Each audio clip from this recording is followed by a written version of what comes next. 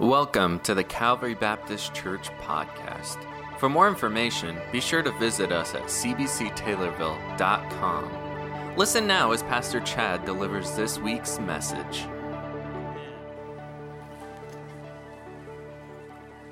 Well, if you have your Bible, I welcome you to open up to Joshua 1. We're taking a little bit of a break, a one-week break from our series called Moving Mountains. And several months ago, the Lord laid this particular message on my heart for this particular day. So I know that if you are in earshot of what I'm about to say, as we sit under the Word of God, I know God has a blessing for you. He wouldn't have laid it on my heart to give to you if it didn't have some impact or difference that He's going to make. Amen? Because I don't know if you know this or not, but God is good and He's at work all the time. All the time. So even when I'm not involved, most particularly when I'm not involved, it seems like He does some of His best work. Several years ago, I actually started out doing this whenever I was in Boy Scouts here in Taylorville. We went on a couple of rappelling trips. Anyone ever been rappelling, by the way? Anyone? Anyone ever else faced death? Thank you. Yeah, you have. I remember starting out with rappelling. You know, you're at the top of a mountain or top of a hill or whatever it is, and then there's a series, really three different things kind of that help you to not die, which is always good whenever you're climbing or doing any sort of rappelling. And I learned that early on, that you anchor into a firm place up on, whether it's around a tree or whether it's in a crag of a rock with a certain type of anchor. So you anchor into something that's firm, and then there's this person that's at the bottom, and they're called the person who's on belay, or the belayer, and they're the person actually who keeps you from dying, which is good. In typical fashion, what they do is they're actually at the bottom, and they actually let out the rope that you need as you go along, as you go down the side of the rock face, wherever it is. So you're actually clipped onto them via a rope system and a carabiner similar to this. I got this at Ace Hardware. I do not recommend that you do any rock climbing with this. But it's a carabiner no less. And so you're actually clipped into, if you're the one who's rappelling down, it's the same thing with rock climbing. You're actually clipped into this person via a series of ropes and also the anchor point. And the person who's on belay is the person who not only lets out the rope that you need, but they're also the person who's carefully watching what it is that you're doing. And as you go along, they give you the slack in the rope that you need to be able to maneuver down at a speed that you can handle. Because if they just let it go, they'll let you go, and it's a speed you can't handle. So they let it out a little bit. It was years after that I was on the other side of that equation. I wasn't rappelling, but then I was rock climbing, doing some indoor rock climbing. And it's the same general idea. The person who's climbing now up the rock face, or this was an artificial rock face for me because it was indoor rock climbing, and there's a person on belay, and you find anchor points along the way as you're climbing up this rock face. What's interesting about this is that you are actually clipped into someone else who's helping you to be able to climb. So you're clipped in. Not that different than fatherhood today. Fatherhood today is not a solo endeavor. You can solo climb. You can. I gave you the most basic version of rock climbing. And by no means am I an expert. But in the standard way, it requires someone to be the lead climber, someone to be there on belay, on support, and for you to be anchored into something that is strong enough to carry your weight.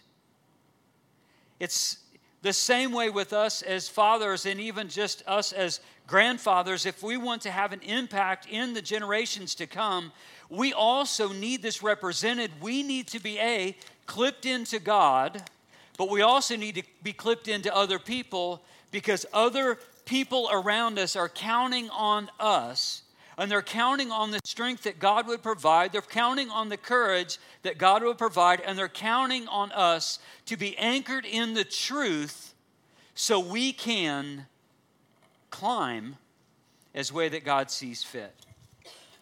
I found that rock climbing is not easy, and it is not for sissies. It is not.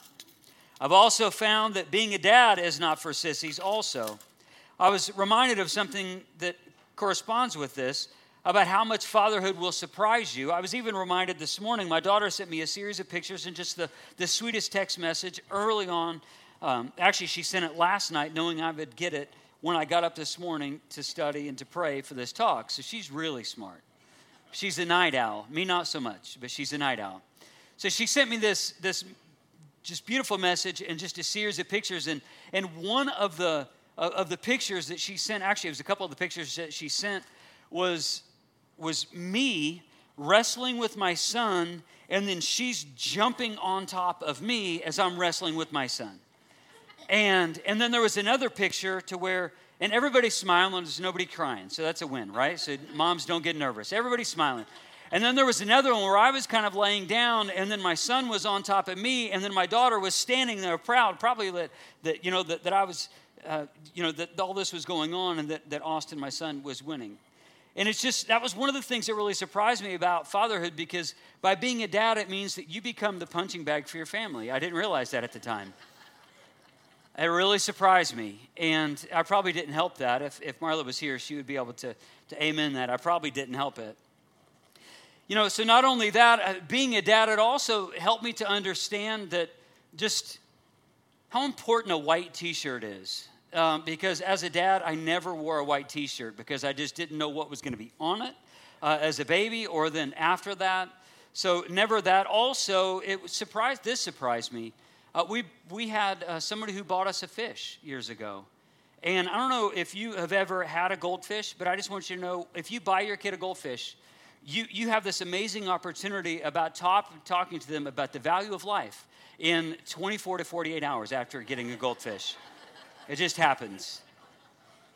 And part of this is what I've learned about being a dad is kids are hard to trust. They just are. I love them. I love my kids, but they're hard to trust. Anytime a toddler trusts you, good night, Daddy. Like, they are the ones who are going to blow up your night. I don't even know why they say that. It's like, sure, good night. You're right, of course, right. As if you're going to let that happen. Or your kids say, well, if you get me that, I will never ask for anything for the rest of my life. Until they go to Walmart the next time and they see that and that and that and that and that. Or maybe they're teenagers, and I'm not condoning this behavior, or maybe they're teenagers and they say, if you just let me borrow the car, I'm just going to go to the store and ride around the square and I'm going to come back home. And it's like 4 hours, 200 miles, and half a tank of gas later, they're back home. Slight exaggeration, of course, slight. Fatherhood is not easy, and I want you to know that so much about fatherhood makes the dad feel overwhelmed with the situation that he's been given. I just want you to know that if you're a new dad and this is your first Father's Day, do we have any in the house? This is the very first Father's Day. If that's you, stand up. Your very first Father's Day. I know we're kind of thin today. Give it up. There we go.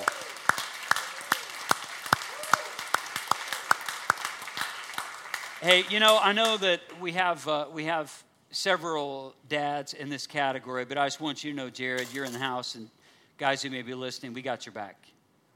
We got your back. It's not easy, but we're here. And I would also just like to honor, do we have any grandfathers? Probably a lot more grandfathers in the room than what we did. First-time dads. Grandfathers, please stand up. Grandfathers. Grandfathers, come on. Come on. There we go. Hey, Grandpa, stay standing. Stay standing. I just want you to know, we need your wisdom. And all of these other younger dads, they need your wisdom. You may not think you have much to add, but you do. You have a deepened walk with Jesus. You have seasoned years of being a dad and a grandpa. You have experiences and you have wisdom. They need your grace, and that needs to be passed on to the next generation. Thank you. You can be seated. But for all of you dads out there, really for everyone, but just a message that is geared for dads and grandpas alike, I want you to be wrestling with these two different questions. Who's holding the rope for you? Who's holding the rope for you? And where are you anchored? Who's holding the rope for you? Who's helping you to to climb to the place as being the dad that honors God and lives a life honorable to God, period, in whatever role you have, who's holding that rope for you? And then second to that, where are you anchored along the way? There's a profound story that we find ourselves in Joshua 1. I'm actually going to begin before that. I know I told you to go to Joshua 1. I just want to read this passage in Deuteronomy 31, verse 7 and 8. And this is the instruction that Moses would receive about Joshua being the next leader of the nation of Israel. And you're going to see a recurring theme in the way that God is instructing Moses, then to instruct Joshua. And you're going to see in just a moment, it is the same way that God instructs Joshua after Moses is gone. This is what the passage says. Then Moses summoned Joshua and said to him in the presence of all Israel, "Be strong and courageous, for you must go with this people into the land that the Lord swore to their forefathers to give them, and you must divide it among them as their inheritance." Verse 8, "The Lord himself goes before you and will be with you. He will never leave you nor forsake you. Do not be afraid. Do not be discouraged." This will be a message on repeat that Joshua hears because he needs to hear it, because the task before him is so daunting that God reminds him that you're going to need to be strong, you're going to need to be courageous, but no fear, I'm with you. No fear, he says, I'm with you. Don't be discouraged, don't be dismayed, don't wallow away into some sort of self-pity. God says, I'm with you. Joshua 1, reading through verse 11, first chapter, says this: "After the death of Moses, the servant of the Lord said to Joshua, son of Nun, Moses' aide, 'Moses, my servant, is dead. Now then, you and all these people get ready to cross the Jordan River into the land I'm about to give to them, to the Israelites. I will give you every place where you set foot, as I promised Moses. Your territory will extend from the desert of Lebanon and from the great river, the Euphrates, all the Hittite country to the great sea on the west. No one will be able to stand up against you all the days of your life. As I was with Moses, so I will be with you. I will never leave you nor forsake you.'" Verse 6, "Be strong and courageous, because you will lead these people to inherit the land I swore to their forefathers to give them. Be strong and very courageous. Be careful to obey all the law my servant Moses gave you. Do not turn from it to the right or to the left, that you may be successful wherever you go. Do not let this book of the law depart from your mouth. Meditate on it day and night, so that you may be careful to do everything written in it. Then you will be prosperous and successful. Have I not commanded you? Be strong and courageous. Do not be terrified. Do not be discouraged, for the Lord your God will be with you wherever you go." So Joshua ordered the officers of the people, "Go through the camp and tell the people, get your supplies ready. 3 days from now you will cross the Jordan here to go in and take possession of the land the Lord your God is giving you for your very own." The mantle of leadership has passed down from Moses to Joshua. And if I were to break down these 11 verses into two different categories, I would break it up first into this category. God encourages Joshua. He encourages Joshua. Not only every time does he say, "Be strong and courageous," is a reminder of his encouragement. Not only is it in verse 5 where the Word of God says, "As I was with Moses, so I will be with you. I will never leave you nor forsake you." There's so many different ways that he's being encouraged for the task at hand. He himself being Joshua, was being called into a different position than what he had been before. He had been on the mountain when Moses met with God. He had seen some of the glory of God. He had seen Moses' face glowing from being in the presence of God. He was one who was close to the presence, but yet he always had this person who was mediating between him and God, and that was Moses. And now Moses is gone, and what Moses was passing on to him in Deuteronomy 31, now is the time of fulfillment. And the people of God are now in this moment about to take the promised land. So about this promised land, maybe this might have been what Joshua would have seen. As they're standing, they're about to go from the east to the west. And as they're standing and maybe be able to see and look all different directions to actually see the promised land and what's around it. At the base of the Moab mountains where they were, it was filled with colorful wildflowers that maybe grew and they were abundant in their growth. We're able to see this land that had several streams and brooks flowing through it. Acacia trees are very common in that area. Perhaps they dotted the landscape of which they would be able to see, providing shade and adding just that scenic beauty that comes by way of those trees. Maybe there were birds filling the air at that time. But if you were to look further south near the riverbanks, there would have been tall oleander bushes. Oleander, some of you already know this, is very fragrant. Perhaps if the wind was blowing in the right direction, he would have been able to catch just a little bit of that oleander coming in with the fragrance. The branches heavy with flowers resembling what we would see maybe around here as being a drooping willow tree. That place is known as Abel Shittim, which is referred to as the meadow of the acacias. The meadow of acacias. Just beyond lies the Jordan River with its shallow crossings, and they're about to cross the Jordan River to take the promised land. And with it would have been the elevated hills to the west. In the southern distance, we look to the north, but now we look to the south. They would have been able to see the Judean hills, known from that area of just having a soft purple glow amongst the range and hills. The area that they were in was more tropical than where they would be, and the vegetation where they is actually thriving more than what they would expect on the west side. But this is somewhat of a panoramic view as to what God would have brought Joshua to see and the land that they were to take, while also reminding them of the task at hand. There were people who occupied that land. This wasn't a land that they would be able to just walk into. They would have to take that land from those who were not of God, and God would provide everything needed along the way. There are several different ways that God encourages Joshua. I'm going to break down several of them. First way that God is assuring Joshua is in this, that the plan to conquer Canaan has not been altered by the death of Moses.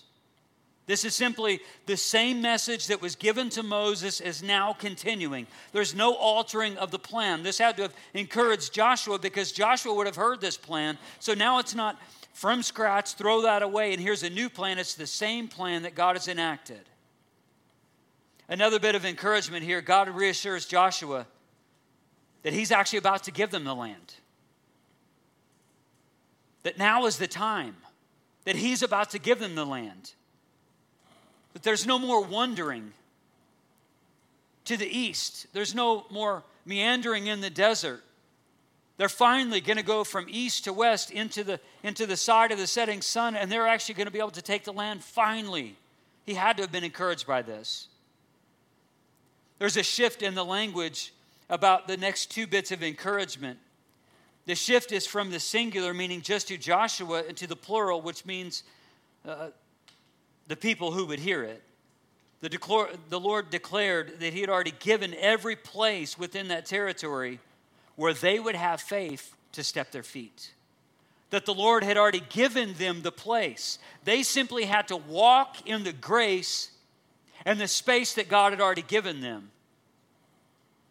The fourth bit of encouragement is this.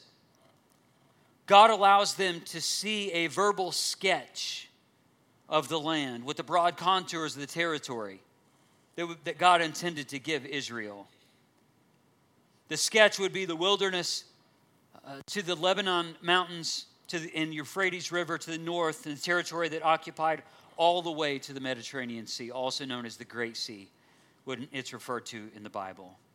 The fifth bit of encouragement is this. God reassures Joshua now, instead of going from the plural, now it's to the singular, talking just to Joshua.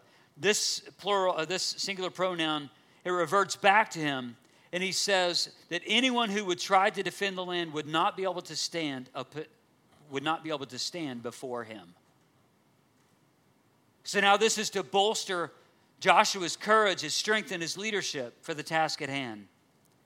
And the last bit of encouragement you see is the Lord repeats what Joshua had already been told, or what Moses had already been told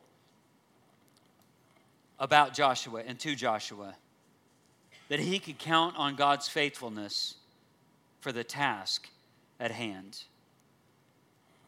I've always been fascinated by Joshua's life because, to me, he's such an incredible person within the biblical narrative.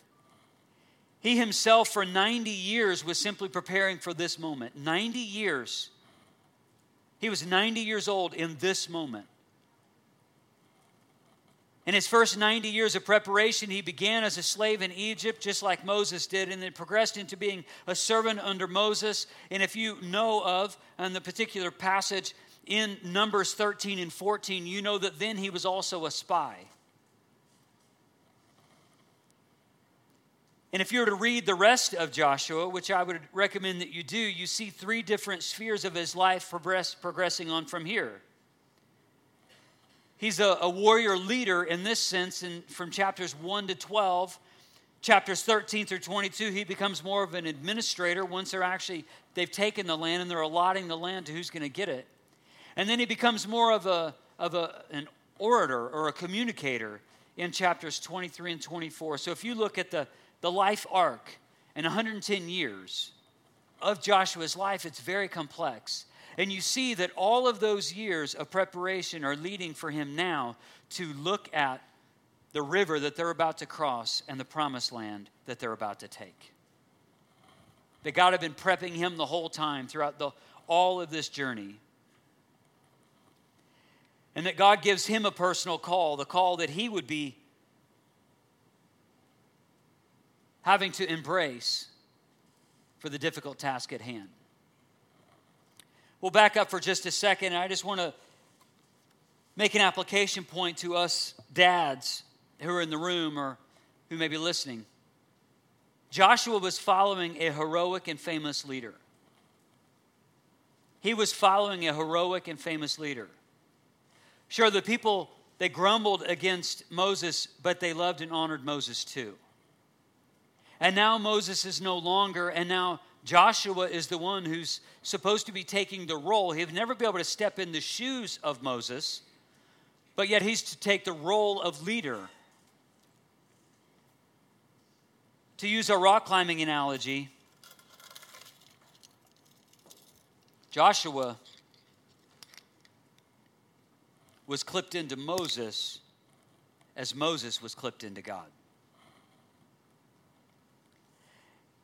And that may sound great, but I just want you to know it's hard to find a good leader, but it's also hard to follow a good leader.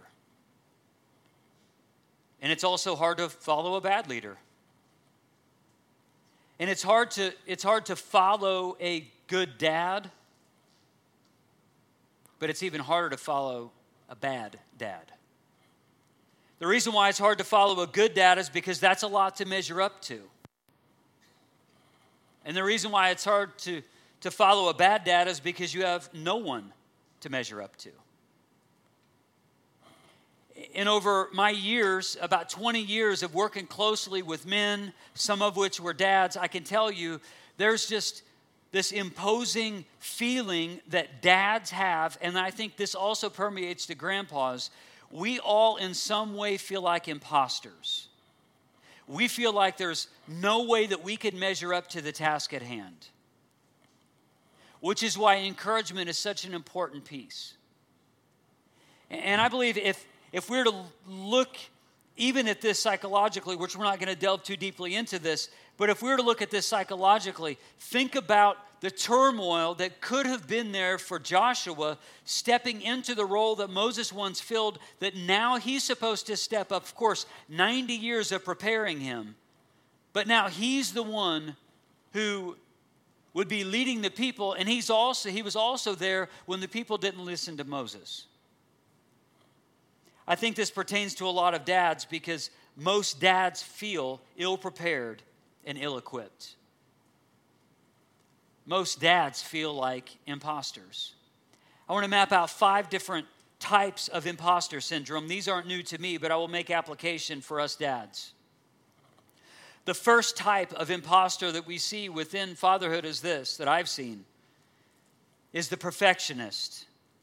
The perfectionist, they set excessively high goals for themselves, and when they fail to reach that goal, the impossible goal, they experience major self-doubt, and they worry so much about measuring up that they mess up as a dad.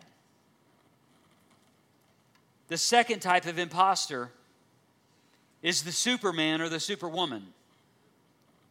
Since some men feel like this, they're convinced that they're phonies against other men and other dads who make it look easy. Or they think it's easy because they make it look easy. So consequently, the Superman imposter feels they push themselves to work harder and harder to measure up. But it's just a cover up for their own insecurities. And that work overload tends to them compensating in one area and neglecting their own mental health, their own physical health, their own spiritual health, because they think that they have to measure up to this impossible mythical figure that they think makes it look easy. And because it's not easy in this dad's life, they think that they're doing something wrong. So they double down on what it is that they're good at. But they neglect so many other things that they should be paying attention to. The next imposter and the imposter syndrome, I'm not saying that you are an imposter as a dad. I'm just saying these are different ways that I think that Satan imposes his evil on us to trip us up as dads. The next is the natural genius. When things go well, they look like they're excelling. But when things get hard, they withdraw. So they're counting on getting it right the first time, which rarely ever happens. So when they don't get it right the first time, they don't know what to do. So they withdraw from what it is they're supposed to do. The next one is the one that I've seen over and over and over, and it breaks my heart, is the soloist. The soloist, imposter, they refuse help and input from anyone else. As a matter of fact, they believe that asking someone else or expressing need from someone else brings about a sense of phoniness. It's because they feel like frauds for asking for help or guidance. These are all different ways that Satan wounds dads, fathers, and also, I believe, some grandfathers. The last of the 5 is the expert. The expert in this way is they're measuring their competence based on what or how much they know or how much they can do. It's all about their performance. Their inner belief is that they'll never know enough. But because they fear being exposed or being inexperienced, they rely on their strengths and they deny their weaknesses, and they lack vulnerability in the areas they need it the most. I want you to know, dads, the gospel offers something better than all of those. Because the gospel is so rich and God is so loving that He knows about every flaw that you and I have. And He loves us anyway. He doesn't want us to shrink back from our weaknesses. He wants us to admit our weaknesses to Him so we don't rely upon our own strengths and our own weaknesses, so that we rely upon Him to gain His strength. So that our weaknesses and all of our weaknesses, what we perceive as weaknesses, actually become our strength through the power of God. There's an amazing thing when we as dads decide and understand, okay, I'm not perfect. Being perfect is a myth. Seeing someone as this perfect figure, father figure, they're not perfect, they're flawed, they're deeply flawed, just like Joshua was flawed, just like Moses was deeply flawed. But the one who had no flaws, that being Jesus, died on the cross for our sins. So we don't have to hide. We don't have to settle for being the imposter, that we can actually live wholeheartedly as dads, grandpas, mothers, boys and girls, men and women of God. So we don't have to shrink back, but we can lean into Him. And the gospel sets us free from that falsehood of shame and guilt. It's when we acknowledge our sin and our shame before God, and we just say, God, I can't do anything about this. Jesus, I know you died to take away my sins. And we ask Him to forgive our sins. He's faithful and just, and He will cleanse us of all unrighteousness. The gospel is great in that way, and so many others. You see, because of what dads particularly and the type of imposters that are there, I map that out not just for you men in the room, you dads and grandpas, but also for you wives and grandmothers. A dad needs encouragement. We may not always ask for it because we don't know how to ask for it. Some of us, we haven't grown to the level where we can be vulnerable enough to ask for your help or to ask for your encouragement because it seems too self-serving. And those of us who aren't comfortable within ourselves as much, or maybe even from a generation in the past, we have been corrupted to think that we can't ask for help. Ladies, take the initiative. Encourage dads. We don't always know how to ask for it ourselves. We've been wounded in that way. We're all in a stage of mending. Please help the dads. Encourage them when you see them doing the right thing. Second thing that we see from this passage, if I were to divide it up in this from verses 6 through 11, is this. God not only encourages Joshua, but He challenges Joshua. He challenges Joshua. You see, those who are most fit to lead are those who have been following. And a godly father will lead. The world is in such desperate need of men who are willing to lead wisely. Leadership does not mean domination or control. A leader is one who goes first, who sets the pace for the family by practicing what he preaches, becoming a man of integrity. Where if you see him in any facet of his life, he's not hiding. He's the same man in every situation that you may meet him. That's the type of man that we're in pursuit of. A godly father will lead. He'll be on the lookout for dangers and take initiative to protect not only himself, but also his wife and his kids and his grandkids from harm. I love the passage of Scripture from Proverbs 17:6. It says this, grandchildren are a crown of the aged, and the glory of children is their fathers. They're a crown of the aged, and the glory of children is their fathers. I said it just a moment ago that Joshua had an example to follow. He had an example to follow. He was following somebody who was heroic, and he was a great leader. Not perfect, but he was great and heroic. So he did have that going for him. But there's also a reason why Moses was not the one who took him into the promised land. And if Joshua was going to be the man that God would use to lead this people to take the promised land, he could not fall for the same traps that Moses fell into. Joshua was commanded, and he was to be strong and courageous and devoted to God's law. He was to be strong for the task at hand.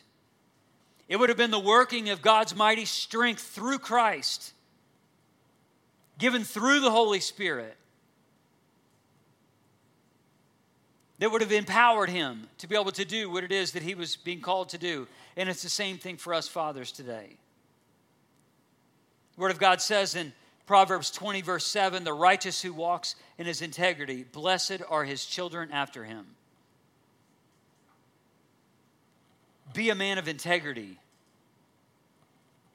Bless your children by your example, by your integrity. The word courage, strength and courage, they go hand in hand in this sense.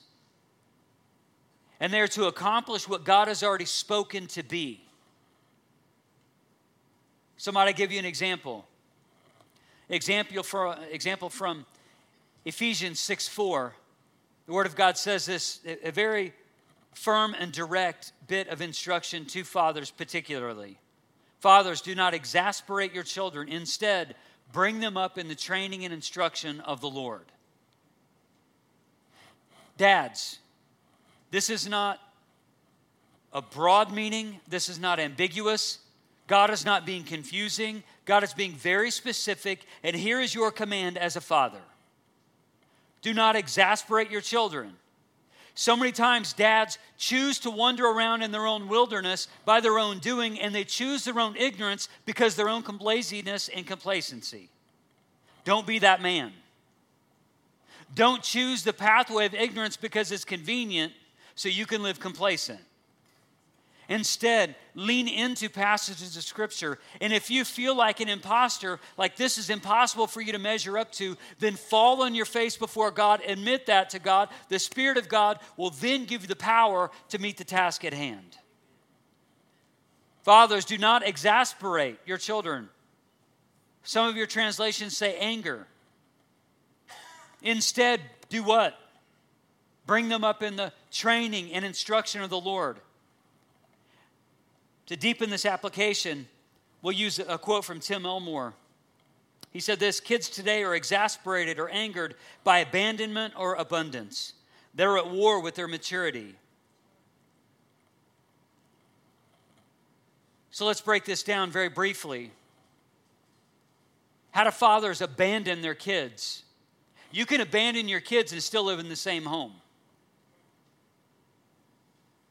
Fathers exasperate or anger our children with abandonment when we emotionally abandon our kids by just saying the women will do it.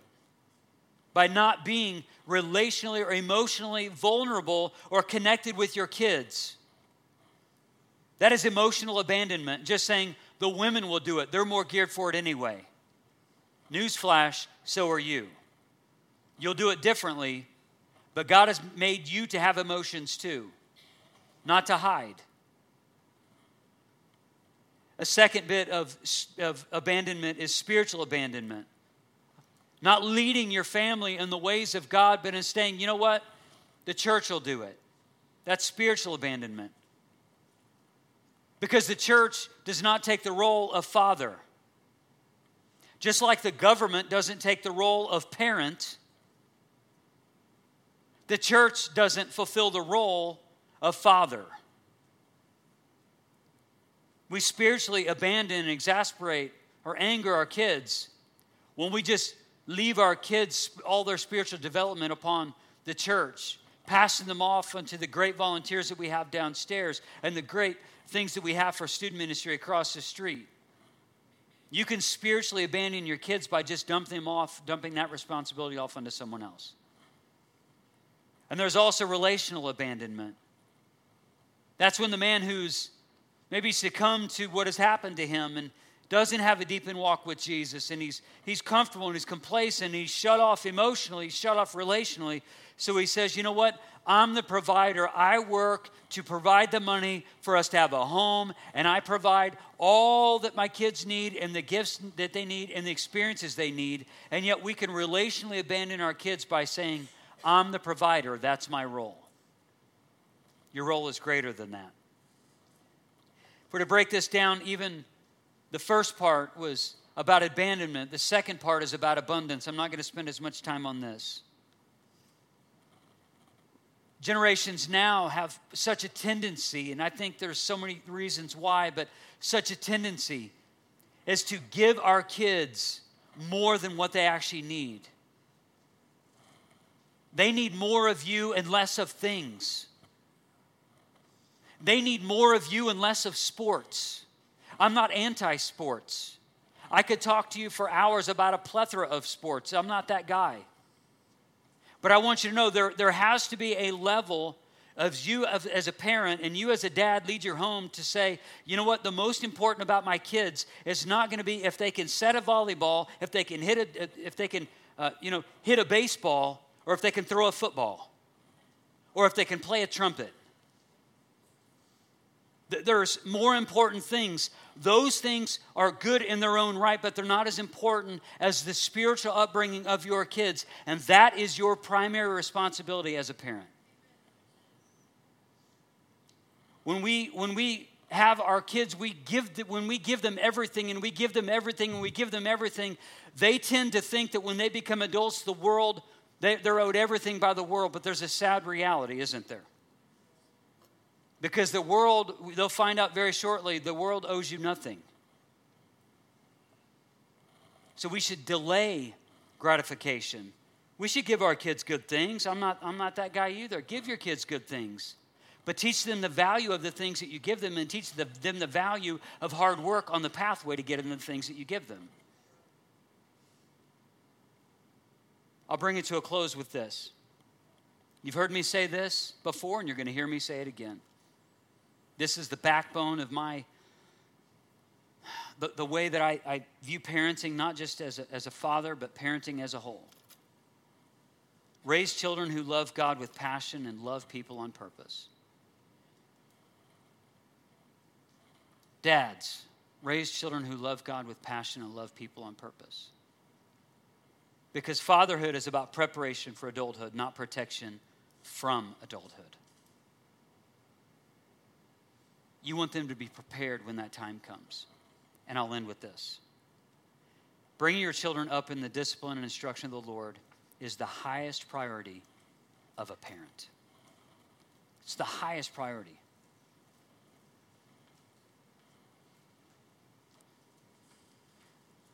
You may say, well, Pastor, how in the world can I do that? Well, I've got some really good news for you. You can't do it alone. That's good news because some of you will try to do it alone. But you can't do it alone. So with my good news is this bit of reality. Of course, this message geared for fathers, but it's applicable to any child of God. Really any person, but certainly of children of God. You may feel like the task at hand is impossible for you to do, and it is. What's the best thing you could do? Clip into God. Let Him hold the rope. As you climb the wall of difficulty, the wall of fatherhood, as you climb the wall of whatever it is that you're in the middle of, you've clipped into God. He's got the rope. He'll sustain you. He'll protect you. He'll give you the strength. He'll give you the courage. But we need to be anchored in what's true. We need to be anchored in what's true. I'd love to pray for you. Would you stand?